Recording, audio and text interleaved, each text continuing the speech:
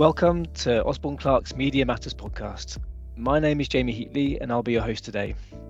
This is a podcast where we catch up with some of our experts in the media and entertainment sector and take a look at some of the key developments and market trends. This is another episode in our series focusing on the draft UK Media Bill, where we take an episode by episode deep dive on the main areas of the bill.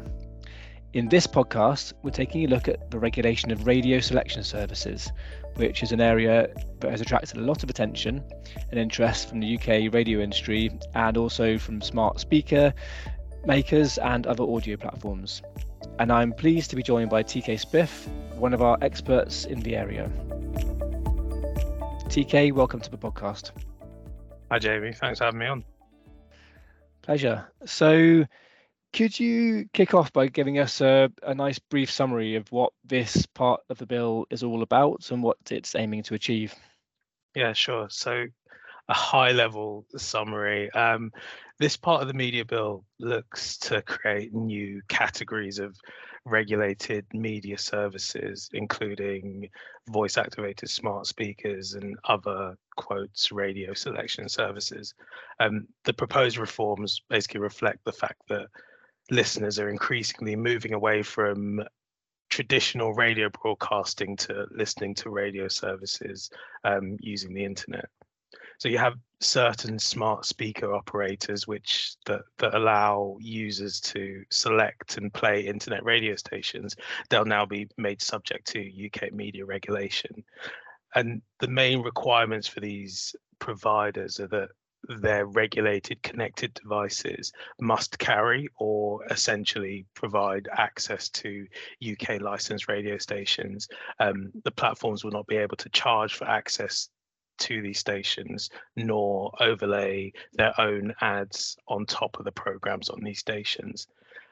The relevant UK licensed services include any simulcast, BBC or Ofcom licensed radio station in the UK, which can be played over the internet as well as via AM, FM or DAB radio.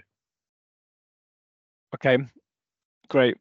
So I'm going to take each of those steps and then to look at it in a bit more detail. So taking the platforms first, so you mentioned you've got these regulated sort of smart speaker device platforms. Can you dig into that a bit more, give a bit more detail on the types of services or platforms that the bill is looking at? So starting with the devices first, and then we can have a look at the kind of the radio services in scope as well.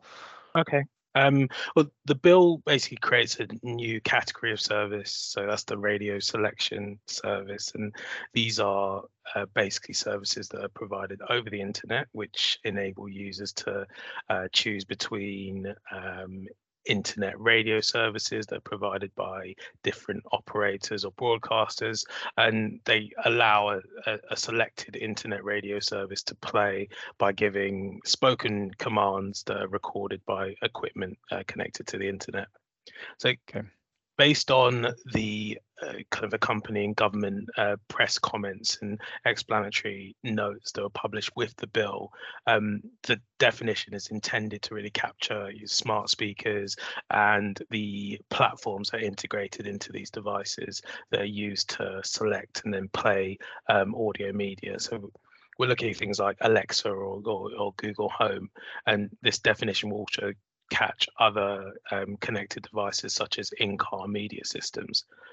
But despite that intention, the definition refers to services rather than devices. So it could feasibly apply to an OTT audio selection platform where radio stations are made available on that platform that can be voice activated using a connected device.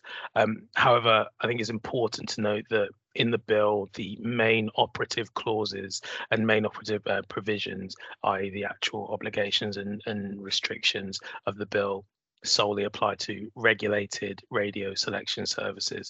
And this is a subcategory of radio selection service, which either has been designated by the Secretary of State, so a government minister that's identified specific regulated services by name, or services that meet a definition, which will be defined in further regulations. Okay. So we don't actually know kind of who those services are at the moment. It's not actually spelled out in the bill clearly. So yeah, exactly. So definition is not provided in the bill, but the text does make clear that any regulations must include a requirement about about a radio selection service being used by at least such number of members of the public in the UK as may be specified. So part of this definition will relate to scale, and it's based on the number of users of that radio selection service, which does indicate that the intention may really be to regulate the larger smart speaker platforms. Got you. Okay, so probably big smart speaker platforms, and you said it was those who are voice activated as well. So that's a crucial part of that definition, is it? Yeah, yeah, exactly. It looks that way. So we talked about the platforms. So which type of kind of radio broadcast services are in scope of this part of the bill? Yeah, sure. So the relevant kind of radio services are what are called UK licensed services. So these include any kind of BBC radio stations or Ofcom licensed commercial radio stations licensed in the UK. Okay, great, thank you. And so, what are the main obligations on those regulated radio selection services that you mentioned? What do they have to do? So you mentioned regulated radio selection services. What are the main obligations falling on those services? So a provider of a regulated radio selection service must secure that users are actually able to select and play relevant internet radio services, so the stations that we just spoke about, using spoken commands. They also have to make all reasonable efforts to secure that the service operates in the way that's been requested by that relevant internet radio service.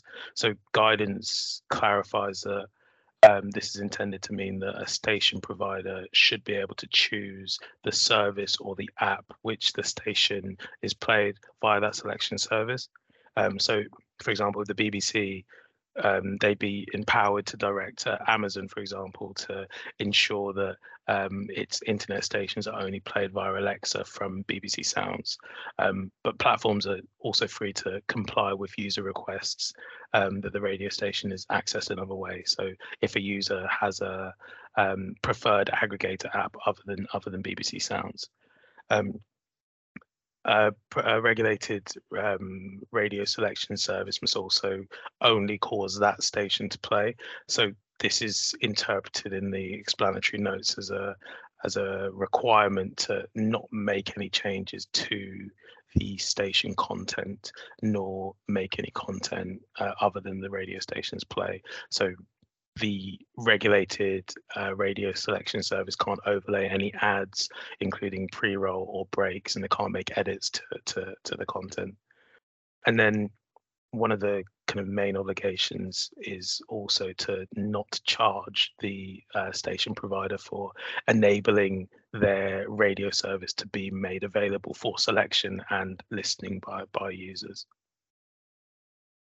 Got you. Okay, so there's quite a lot of obligations on those selection services, on those smart speakers. So they have to allow the station to be played via the app of choice and can't overlay any content or serve additional ads, and they also can't charge the broadcaster, by the sounds of it, to make that station available. So I guess it's really about restricting the ability for those platforms to determine the manner in which stations are made available and the extent to which they can, as you say, kind of edit or actually monetize content to a large extent. So, but that doesn't just sorry to interrupt that, but there's still kind of the user choice that if they do have a preferred app that they want to use via Alexa or Google Home, they'll still have the ability to do that. Got you. Okay, that's really useful. So, and we've kind of touched on this already, but just to kind of make sure we're all aligned. So, who is actually going to be caught by this. Is it all of the obligations fall on the device platforms, and is there anyone else who kind of within the industry who's in scope and needs to pay attention to this? Well, the bill appears to be designed to capture smart speakers and other connected devices. So I've mentioned Google Home or Alexa, and the UK government's press release actually names Alexa as an example of the products that may be affected by measures that look to protect the position of radio stations that are accessed via these services.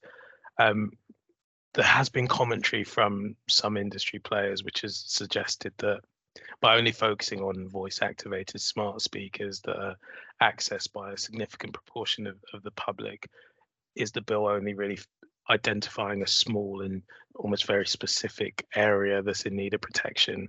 And there's no indication that users who interact with a smart speaker via a mobile app or an integrated screen will be guaranteed the same range of radio stations as they would be if they made a request by voice. And kind of on a slight tangent to that, there's also kind of a concern about I mentioned the obligation, the must carry, what they're calling the must carry obligation. So it's the obligation to carry all UK licensed services that will only apply to, like I said, regulated radio selection services. No government designation has been made as of yet, so can't confirm what radio selection services will be regulated at this point. But one of the main concerns is there's no reciprocal must offer obligation to the must carry obligation on these licensed services. So these licensed services, they don't have an obligation to offer their services onto any device or platform. So there's a concern that this will actually create an uneven playing field where smaller companies in the online radio market aren't able to compete, as online listening of Ofcom licensed or BBC radio stations may only be restricted to the largest players in the industry. So how the bill will actually deal with potential issues with competition between the large tech companies and the smaller but well-established selection services kind of really remains to be seen.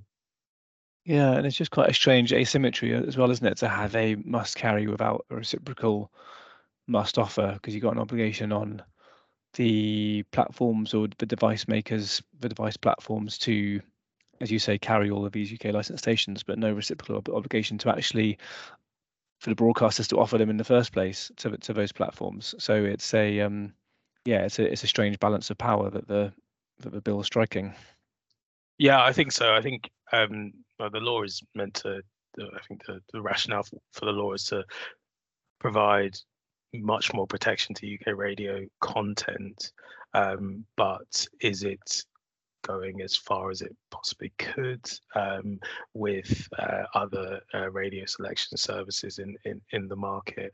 You imagine that some of the changes proposed will be quite popular with the radio services, but as we're seeing in the kind of legislative scrutiny that's going on at the moment, there are definitely some concerns that competition may be skewed. Yeah, and also just a strange, in a way, focus solely on voice activated devices, where, as you mentioned, there's a whole raft of other connected devices that people use to access radio services, which sounds like would fall outside scope of these rules currently, the way that things have been defined. Yeah, I think that's it's a tough one, because I think the inclusion of the words voice activated in definition does create some ambiguity as to whether this means the use of the voice activated service, or the fact that, or whether the platform or service has that capability, but you kind of select your content via a different manner, so by using your phone, for example. Okay, so quite a few unanswered questions. That was really helpful, TK. Thanks very much. And you can find more information on this and lots of other areas of the media bill on our media bill hub on the Osborne Clarke website. That's all for now, and thanks very much. Thank you.